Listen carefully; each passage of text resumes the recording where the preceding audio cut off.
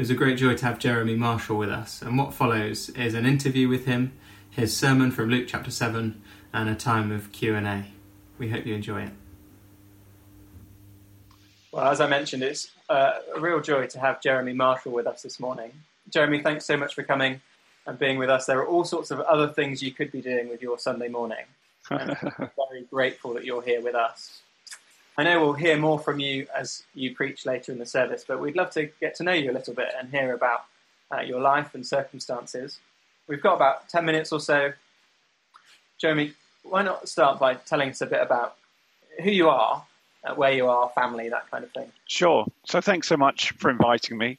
I'm just a bit further south, just on the edge of the M25 in Sevenoaks. I'm married to Jeanette, and we've got 3 adult children, plus 2 assorted spouses, girlfriends, whatever here, so quite a house full. We've got a daughter in Cambridge who's doing a PhD, and then 2 boys, the youngest of whom's just about to graduate, except, of course, he won't graduate. But he's not so sad about missing his exams. He's more sad about missing the cricket season. Thanks, Jeremy. And you used to be in London working. Tell us about your career and what you used to do for a job. Yeah, I used to work in private banking, which is a euphemism for helping very rich people like yourself, Jake, make a lot of money and expand their vast fortune. So I worked for 20 odd years for Credit Suisse all over the world. And then about 12 years ago, I was headhunted to be chief executive of a family-owned private bank called Seahor & Co., which, knowing a bit about Dulwich, I'm sure there are a few people watching who are not unfamiliar with, but don't worry, your secret's safe with me. It's a 350-year-old family-owned private bank, and I was fortunate enough to be the first ever non-family chief executive. Give us a bit more of a flavour of that. I can't comprehend. What sort of thing does that mean you were doing? So in general, private banking is about helping wealthy people with their money, advising them, investing, lending them money. And Hawes Bank is an amazing place, still owned by the same family. It's on the 12th generation of family ownership. And a fantastic building in Fleet Street, been there since 1690, and full of old masters, courtyards with fountains and gardens. Yeah, it's an amazing place to work and a dream job, really. Oh. And by the sounds of it, you were working with some of probably the richest people in the world, I guess. What was that like? What were some of your observations about that?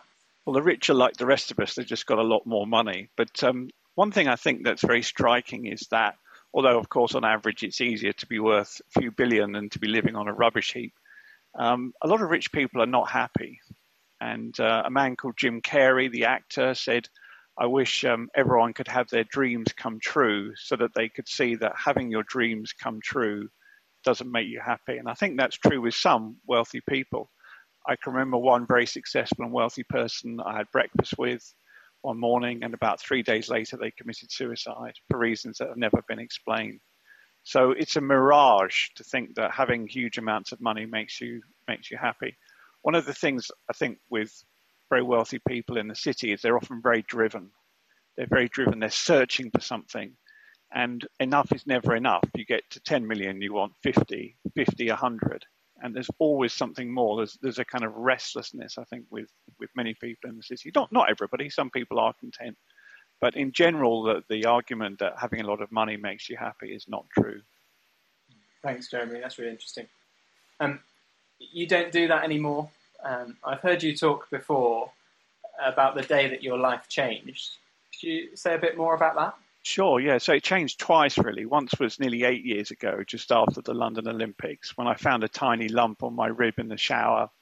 Ended up at the Marsden. They said, you've got this rare type of cancer called a sarcoma. I went through treatment, and then for about 2 years, everything was fine. And then almost exactly 5 years ago to the day, I was here in Sevenoaks at a friend's house, and I went to adjust my collar, and on my collarbone, I felt this time a massive lump, like a golf ball, not like a pea. I went back to the Marsden, they ran tests, and then I was waiting in the waiting room with my wife. They said, come through. We walked down a little corridor. The nurse just said, I'm really, really sorry. Went into the room. There were all these oncologists there, and they said, look, we're really sorry. We don't know how we missed this because I've been through screening, but you've got tumours everywhere, and there's not really a great deal we can do. And obviously the next question you ask is, well, how long do you think I've got? And they always, well, who knows? But basically after pushing them, they said, well, 18 months. So please don't think I'm some kind of amazing Christian or expert on cancer. No, when they told me that, I burst into tears. And it's really hard to have cancer. I'm also on a sort of one-man mission to absorb all spare NHS capacity. So if you read about hospital crisis, I'm the person responsible. I'm now in my 26th chemo. I had it on Thursday. So if I fall asleep in this, you'll know why. My hair's still here, but it is coming out. I've had a dozen operations, but I've also done ophthalmology as well as oncology. I was blind for a while. I recovered the sight in one eye. And then the last few weeks, I thought, hey, let's try something else. So then I went on to cardiology because I had chest pains and a high fever.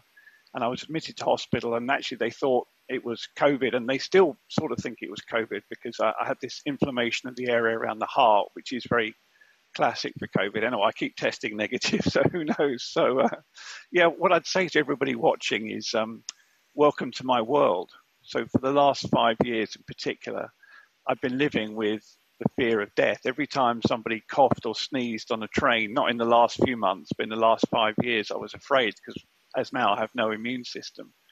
So that experience has been a tough one. In my book, I compare it to like being on a comfortable train journey, going into London, maybe on a commute, and suddenly there's a kind of rattle and you're switched onto another line, not the line you thought you were going on to a comfortable destination of retirement, but a line that's marked death. And the Grim Reaper comes and sits opposite you in the carriage and starts looking at you. So that's been my world for the last 5 years. And in a strange way, which I'm sad about, I wish it wasn't so, but now everybody's experiencing something of what I've been experiencing. Wow, Jeremy, thanks so much for talking so honestly about some of those things. We'll have more time for lots of questions later, I'm sure. There'll be all sorts of things that people want to ask. But I guess one thing that might come to mind is you're a Christian, you've really very clearly suffered in all sorts of ways. And so it might be that some people are thinking, why do you believe? Who is this God that you believe in? How, if he's so good, if you think he's good, why has God put you through this? Where is he in this? What sorts of things might you say to something like that?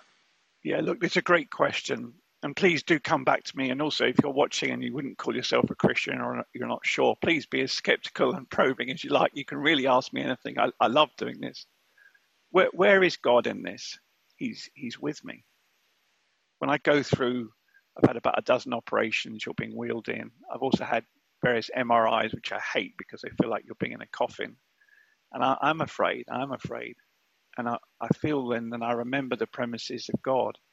Yes, though I walk through the valley of the shadow of death, I will fear no evil, for you are with me. So God doesn't promise us a bypass around the valley of the shadow of death. The Bible says it's given to each of us to die, and after that, the judgment. What he promises is much better than a bypass. He promises that he'll be with us if we trust in him, if we believe in him, if we place our hand in his hand. And he also promises us that we're going somewhere. The last verse of Psalm 23, which I just quoted, is, surely goodness and mercy will follow me every day of my life, and I will dwell in the house of the Lord forever. So as a Christian, we can know the presence of the Lord Jesus now, and in facing death, that's been my experience. We can know where we're going. Why? Because one day, 2,000 years ago, Jesus Christ rose from the dead. We're going to talk about that or something related to that in a bit. So Jesus Christ is both the past, 2,000 years ago, the present that we can know him now, and the future, because if we trust him, we're going home. And what's home like? No more fear, no more suffering, no more pain, no more death. And Jesus says, I have the keys of death and hell. If you have the keys to something, you own it. So death is a terrible enemy, but Jesus says, I own it. Jeremy, thanks so much. We're looking forward to hearing more from you later as you help us with Luke chapter 7 and answer some more questions at the end of the service. Soon afterward, he went to a town called Nain, and his disciples and a great crowd went with him. As he drew near to the gate of the town, behold, a man who had died was being carried out, the only son of his mother, and she was a widow. And a considerable crowd from the town was with her. And when the Lord saw her, he had compassion on her, and said to her, "Do not weep." Then he came up and touched the bier, and the bearers stood still. And he said, "Young man, I say to you, arise." And the dead man sat up and began to speak. And Jesus gave him to his mother. Fear seized them all, and they glorified God, saying, "A great prophet has arisen among us, and God has visited his people." And this report about him spread through the whole of Judea and all the surrounding country. Thanks so much, everyone, again, for watching in. Jake posed me this question: what's the Christian answer to fear, suffering, death? There are lots of philosophical or theological answers we could raise, but what the Christian answer really is a person, Jesus Christ, and that's who I want to tell you about today. And to do that, let's go back 2,000 years ago. Let's go back to Palestine. Imagine a country the size of Wales, and we're in the northeast corner. And we're at the top of Lake Galilee, and we're in a town called Capernaum, and we're with Jesus. We're one of his followers. Please imagine that. One day, Jesus says to his disciples, "Let's go to Nain." Now, Nain is about 20 miles or so from Capernaum, but it's a really out-of-the-way place. There's nothing special about Nain. And maybe you can imagine a kind of walking large crowd going off to Nain, and maybe you would think, why are we going to Nain? That's such a strange place to go to. And it would take all day pretty much to walk. And imagine some kind of walking university, walking college. Jesus is teaching people. And as the day comes on, we begin to draw near to Nain. And we're going up a hill. Nain's on a hill. And as we're going up the hill, this large crowd with Jesus, we notice there's a large crowd coming out of the town. And the two crowds meet in the gate of the city. Maybe if you have like a narrow road in Dulwich, there's two cars coming the other way. One's going to have to give way, aren't they? Because they both can't come through at the same time. And that's what we see if we look here. If you've got a Bible with you, don't worry if you haven't. It says, soon afterwards, Jesus went to a town called Nain, and his disciples and a large crowd went along with him. As he approached the town gate, a dead person was being carried out, the only son of his mother, and she was a widow. And a large crowd from the town was with her.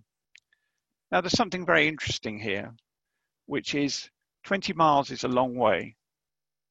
And at just the right time, Jesus is coming up the hill at just the time that this funeral procession is coming the other way. A funeral procession, by the way, full of sadness and grief, because this poor lady, she's lost her only son. Death is terrible in our time, but in those times, if you were a widow, you had one son and he was dead. That was it, basically, no social security. And probably because of that, that's why the crowd of the town are so moved. They go out with this grieving lady. But you see, at just the right time, Jesus meets this funeral procession going downhill. Jesus is coming uphill, and they meet 5 minutes earlier, and the funeral procession wouldn't have left the town before Jesus arrived. 5 minutes later, the funeral procession would have already gone. But no, at just the right time, Jesus meets this funeral procession. And by the way, if you're watching this, I believe that's the same for you. At just the right time, Jesus meets us, because we're all on the way to death, aren't we? It's strange, coronavirus, because it's made us think about death. Those daily death numbers, 528, 436. Every day, those numbers are sort of seared in our minds, aren't they? But the curious thing about humanity is that the one thing in life that's certain is death, right? I'm sorry to be so cheery on a Sunday morning. Benjamin Franklin, one of the founding fathers, said, you can avoid everything in life except death and taxes. Having worked in private banking, I can tell you that's not altogether true, but you can't avoid death, can you? No, you can't. So Jesus meets us at just the right time, at just the right moment. He meets us on the way to death. And each one of us is going to die. Well, why are we going to die? Well, the Bible says the wages of sin is death. Now, there is natural evil in the world, isn't there? There's coronavirus, there's cancer. But there's also, if we just look in the newspaper at this stabbing in Reading, there's evil, moral evil. And not just moral evil in other people. If we're honest, there's moral evil within each one of us. Alexander Solzhenitsyn, who spent 20 years in a Soviet labor camp, said this. He said, the line between good and evil doesn't run between countries, doesn't run between political parties, it doesn't even run between people, it runs right down the middle of each one of us. And if we're honest, each one of us have done things that are wrong. Each one of us have broken our relationship with God. And God could justifiably say, you chose to disobey me, you chose to do things wrong, very well, have it your way. But the wonderful news, friends, and this is amazing, that God doesn't give us what we deserve. No, that's amazing, isn't it? He doesn't give us what we deserve.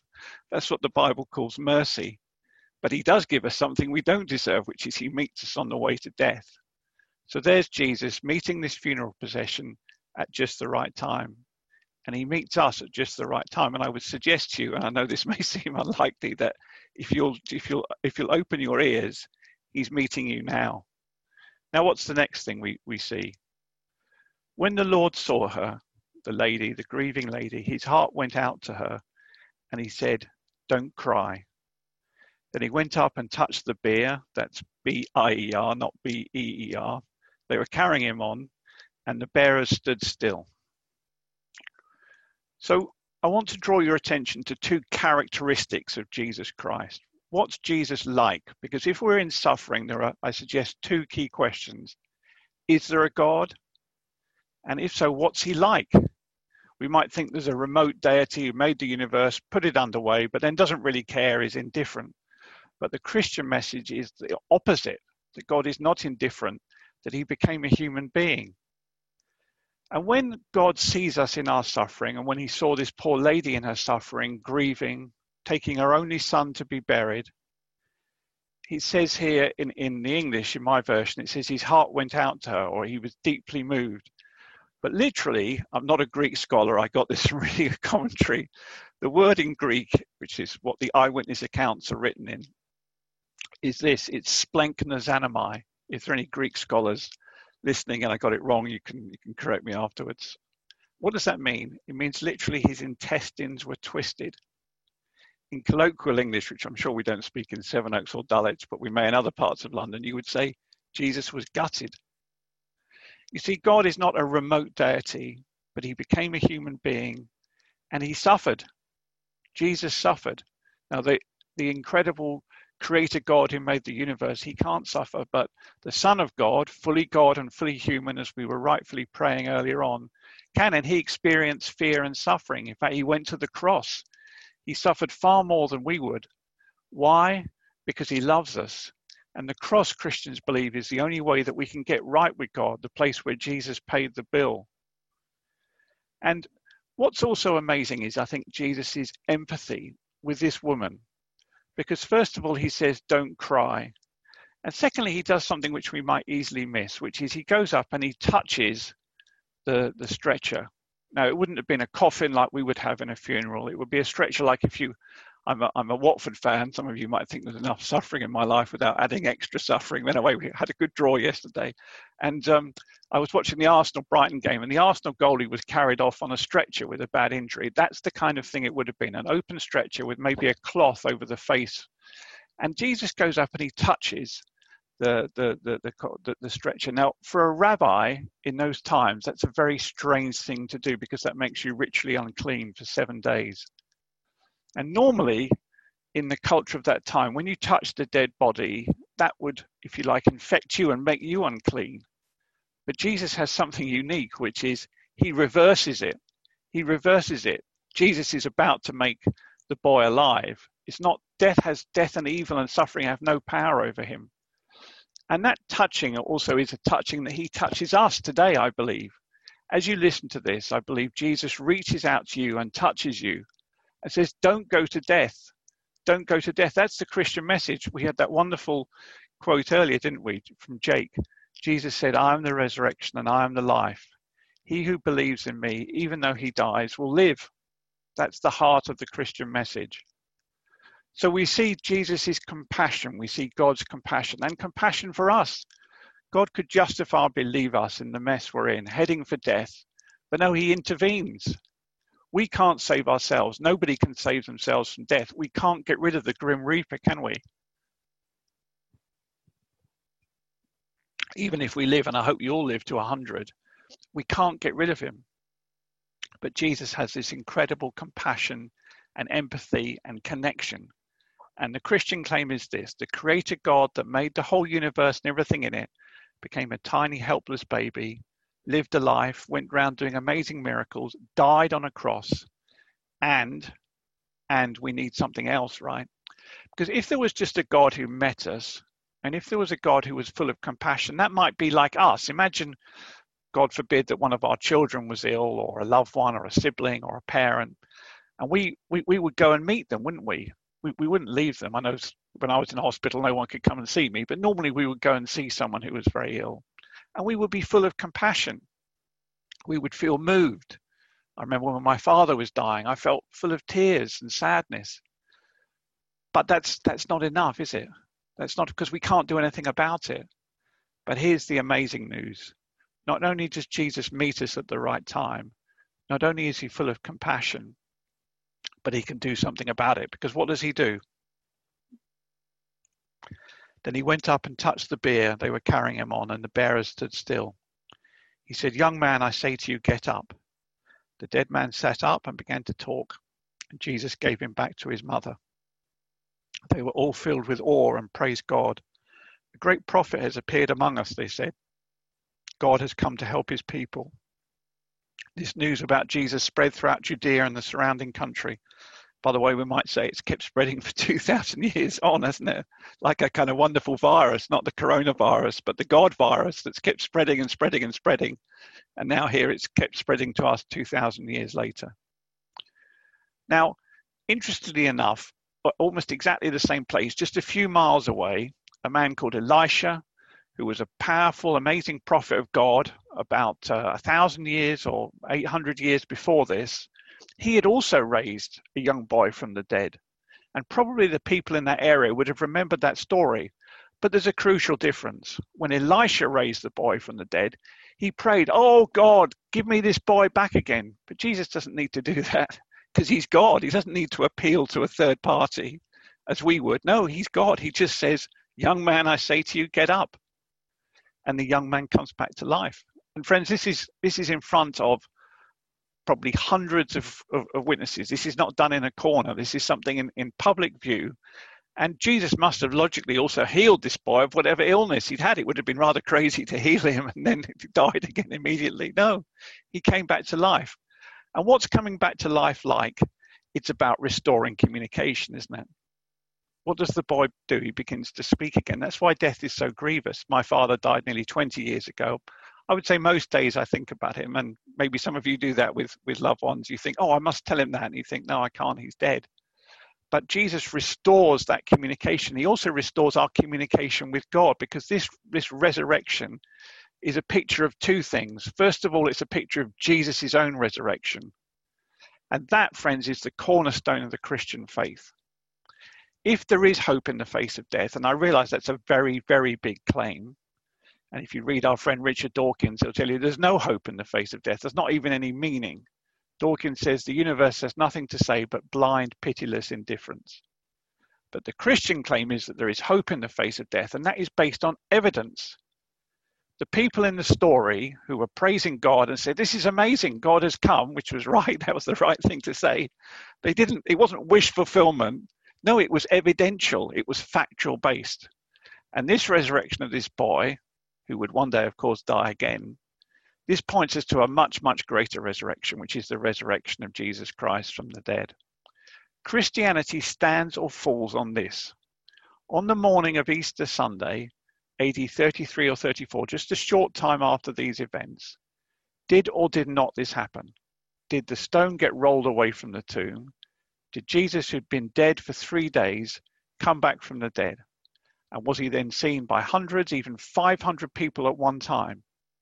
If that didn't happen, then Christianity is a delusion. It's the biggest con trick in history. But if it did happen, then, friends, and this is amazing, there is hope in the face of death. Not just hope for me, hope for anyone. This is nothing about me being a religious person or people on this being religious. No, this is something external to us. The Christian message is we can't save ourselves. but the Son of God who became a human being, who died for us on the cross to take our sins, he proved he was God by rising again from the dead. Now, just finally then, maybe some of you are watching and thinking, well, okay, very interesting story, but what response is required in the story? Well, we didn't read this before, but if you want to go back and you read the first few verses of Luke, there are two stories that are contrasting. This is about a Jewish lady with a dead son. The previous story is about a Roman centurion with a dying servant. And in that story, there's tremendous faith, because Jesus says, yeah, I'll come and heal this guy. And the centurion says, no, you don't need to come. I'm in charge of my soldiers. I tell this man, you go here, and this man go there. So just say the word, and the servant will be healed. And Jesus says, wow, I haven't seen such great faith, even in Israel. And there's a contrast here, because this is the faith in Israel. Now, maybe you're thinking, where's the faith in the story? Where's the faith? Jesus just, the widow doesn't say anything. The boy can't say anything, can he? He's a picture of us, right? He's dead. He's dead, and he hears the word of Jesus saying, get up. And that's a picture of becoming a Christian. So where's the faith? Here's the faith. Then he went up and touched the bier they were carrying him on, and the bearers stood still. Now, what were the bearers of the stretcher thinking, friends? I suggest to you they were curious as to what was going to happen, because they weren't expecting this, were they? And maybe some of you weren't expecting to meet Jesus this morning. But he stands in front of us, and the bearers stood still. Now, they could have done something different, couldn't they? They could have said, excuse me, we've got a crematorium appointment to keep. Excuse me, who are you? Just keep out of the way. They could have just pushed past. But no, they stand still because they're curious. They think, oh, I've heard about this man, Jesus. I think he's raised other people from the dead. Maybe he'll do something. And friends, what matters is not the amount of faith we have. It's better to be the Roman centurion than to be the bearers of the stretcher. But both had faith. They just had very little type of faith. And if you have a small faith, or even if you don't have faith, if you have curiosity, you think, well, maybe there's something in it, then I beg you, look into this further. It's crazy not to. What I'm offering today is, do you want life or do you want death? It's as simple as that. And death is not just physical death, because we all must go through that, but eternal death, separation from God, because where are these people going? Where's death taking this boy? He's taking him downhill. He's taking him away from life. And Jesus stands in the way of death, and he stands in the way of your death. And he stands there and says, I am the resurrection and I am the life. And I implore you, what have you got to lose? Look into it. Now, Jake put some of those ways you can look in further. Look at the evidence. Decide for yourself. Let's imagine after lockdown you think, I know I need a new car, or I need a second-hand car, or I need an old banger or something. I need a car. What do? You research it, don't you? You go on the internet, you go to Auto Trader, then you go to a showroom, or you find someone with a car to sell, and you have a look at it.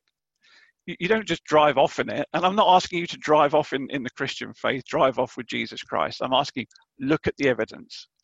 And I believe as you look at the Bible, which Christians believe is a series of letters from God to us, and especially one of the 4 eyewitness accounts, and those were written by 2 people who were with Jesus and 2 people who came immediately afterwards and investigated and spoke to the eyewitnesses. They're reliable. You can ask me why I think they're reliable afterwards.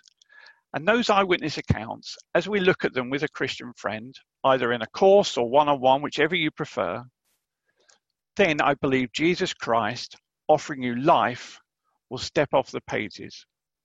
But there is a choice, because you remember the 23rd Psalm, which I quoted earlier. The Lord's my shepherd, I shall not want. There's only 2 shepherds in this life. One shepherd is the Lord Jesus, leading us to life. The other one is death, right? Leading us away from God. Who wants to go with death? Why, friend, why choose death over life? It's insanity, it's madness. And what do we need to do to become a Christian? We don't need to do anything. We just come with open hands. This widow wasn't expecting Jesus, was she? She wasn't expecting anything. She was expecting death. And suddenly, without any warning in front of her, is someone who says, I have the keys of death and hell. And that's what Jesus says to you this morning. And I would as a friend. I don't know you, but I would long that everybody would come to know this Saviour, because he makes all the difference to me facing death, and he can and will make all the difference to you as well. So receive the Lord Jesus Christ, I urge you. Believe in him. And even if you think, well, I'm not ready to believe, then at least, like the bearers of the stretcher, be curious and look further. May God bless you, and thanks so much for listening. And please do ask me any questions you like, and anything at all is fine. Thank you. Jeremy, thanks so much for what you've shared with us so far. There's been some really good questions come in. I'll try and group them as best I can. Try this one for starters. When did you put your trust in Jesus, and how did that come about? Yeah, so I was brought up in a strongly Christian home. In fact, my father was a pastor, but those of you who know those kind of kids know they're the biggest trouble. And I used to drive my father around the bend because I didn't like going to church. I didn't like listening to him. I used to argue with him incessantly. One thing, so I'd say it was a gradual process, but one thing that played a big part was my father was a bit eccentric. Every summer he used to take us Bible smuggling behind the Iron Curtain. So there I had, if you like, an early taste of suffering, because we went to these churches, especially in the USSR, where often the pastor would be in a Soviet labor camp. And if you were a young person in that church, you couldn't get a job, you couldn't go to university, you couldn't find even somewhere to live. And yet these people had this amazing hope, amazing. So that made a big impression on me. Why on earth were these people following Christ? It was a completely stupid thing humanly to do, maybe unlike being in England, where historically being a Christian has been quite respectable. And the only thing that occurred to me was because it was true. Otherwise, it was bonkers. So, yeah, I was a Christian, but also having cancer is an acid test, right? Not everybody who has a serious illness necessarily goes one way or the other. But what I found was, when I was really ill, was, yeah, did I really believe what I said I had believed before? And yes, with God's help, I can say I do. And if I would say I'd experienced more of God in the last 5 years than in the previous 50. I would also say, tongue firmly in cheek, if you want to have help with evangelism, get cancer, because it's great. It gives you a powerful incentive, or it can do, to tell others, because you realize, oh, wow, I've got something amazing that I want to share. Thank you. I think this is a great question. You mentioned, and I mentioned too, a couple of ways of initially getting started in thinking about some of these things. This question says, I have been examining, but I'm still not sure. What should I do? Yeah, great question. Great question. Keep examining, friend. Keep examining.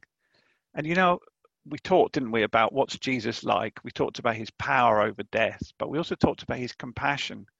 There's a great story in the Bible which shows Jesus' compassion for us as we struggle with our doubts. And by the way, I have doubts and fears. And the story is Thomas, right? Doubting Thomas. So if you don't know the story, it's this, very simply. Jesus' other 10 disciples meet Jesus. Thomas isn't there, he misses out. When they tell him, we've seen the Lord, he's risen from the dead, Thomas goes, no, I don't believe that. You must be joking. In fact, he goes further. He says, I will not believe unless I can put my fingers into the nail holes in his wrist and my hand into his side where a Roman soldier thrust a spear to check he was dead. Now, that's pretty ghoulish, right? Now, a week later, Jesus appears to Thomas. You would think, wouldn't you, and maybe this is for the friend who asked this, that he would say, Thomas, you were with me for 3 years. This is disgraceful. Go away. No, what does he? He gives him more evidence. He says, okay, Thomas, here I am. Please go ahead. Now, Thomas falls on the ground and says, my Lord and my God, okay? Because eventually the evidence is overwhelming. But Jesus then says something amazing, which is really helpful, I think, for anyone struggling. And all of us struggle with this. Being a Christian is not about eliminating 100% of doubts and questions. It's about meeting Jesus Christ, which is what Thomas did. And Thomas is told by Jesus, Thomas, you're blessed because you've seen and believed, but much more blessed are those who haven't seen and yet have believed. And what's belief? I would say this to the friend who asked this question. It's not an intellectual assent that these things happened.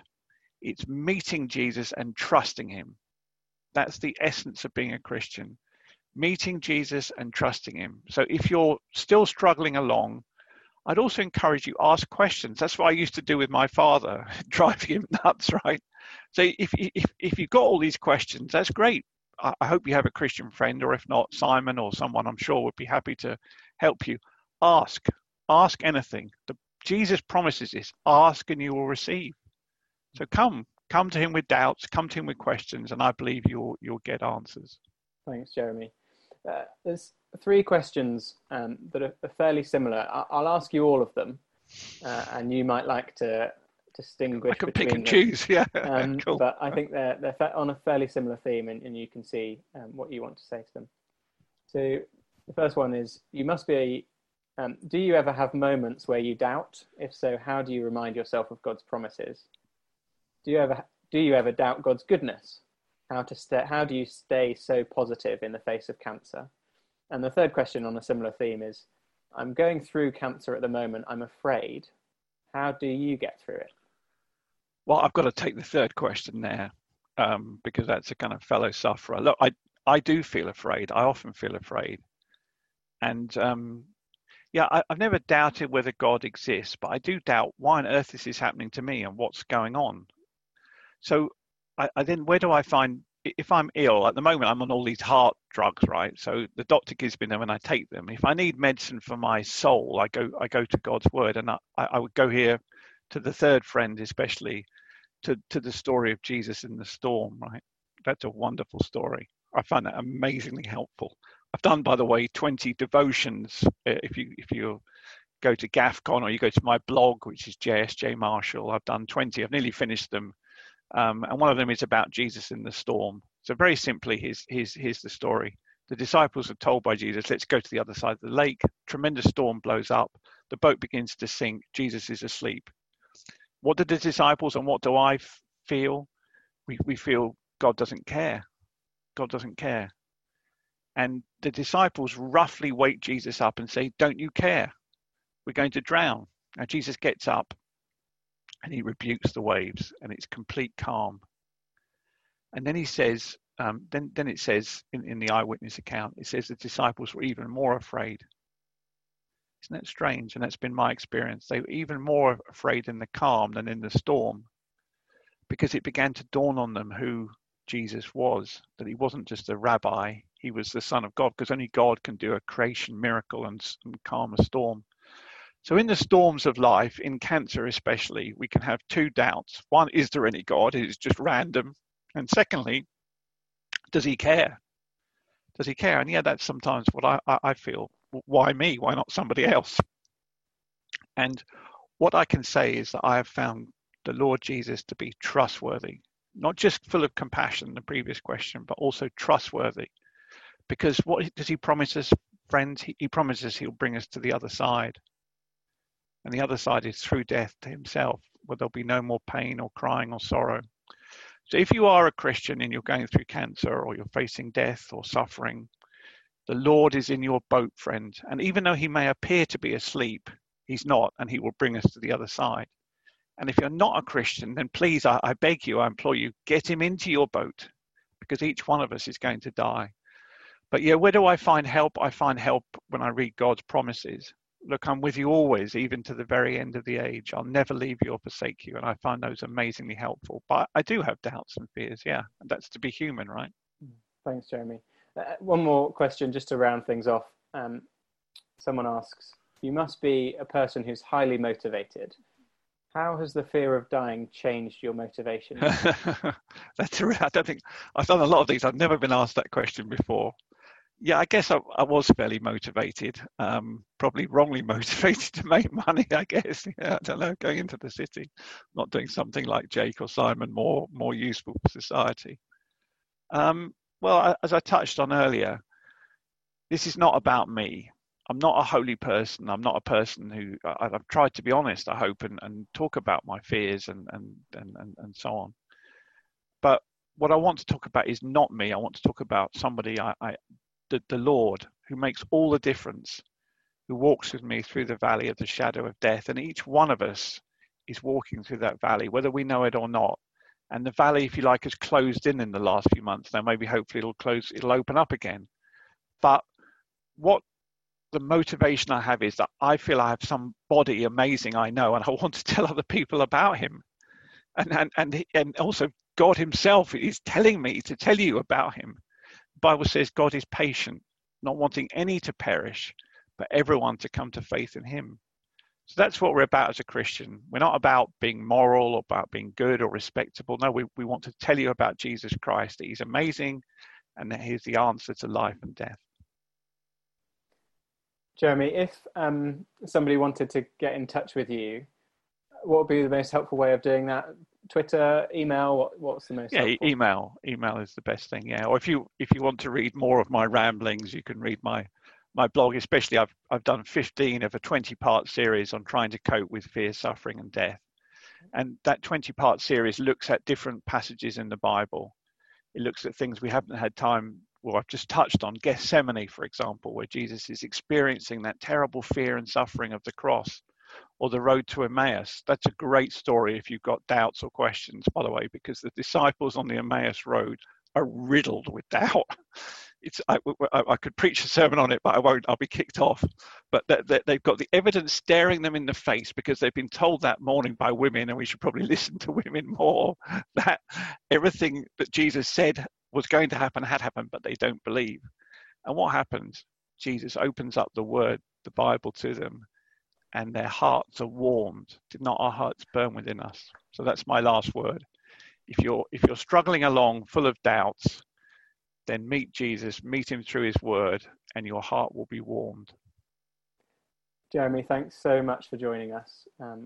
As I mentioned, you could have been doing all sorts of things, and we're so grateful that you were with us for this morning. Thank you. If you want to read Jeremy's blog, I think you could probably find it just by searching Jeremy Marshall on Google, but I've put the link to it in the chat, and I've also put Jeremy's email address there. If you've got questions that you didn't want to raise publicly but you want to put to him, do send him an email. He likes to answer that sort of thing. Thanks so much, Jeremy. Well, I hope you've enjoyed being with us this morning. Thanks so much for coming. Thanks for watching. I hope it was an encouragement and a help to you. If you'd like to find out more or think a bit more about some of the things Jeremy was talking about, you can get in touch with us by emailing admin@gracechurchdulwich.org, or you can watch more content like this on our YouTube page, which has all our recent sermons. Or if you'd like to, you can join us on a Sunday morning. We'll be on Zoom for the foreseeable future, so get in touch and we'll provide you with the details for how you can join. Thanks again.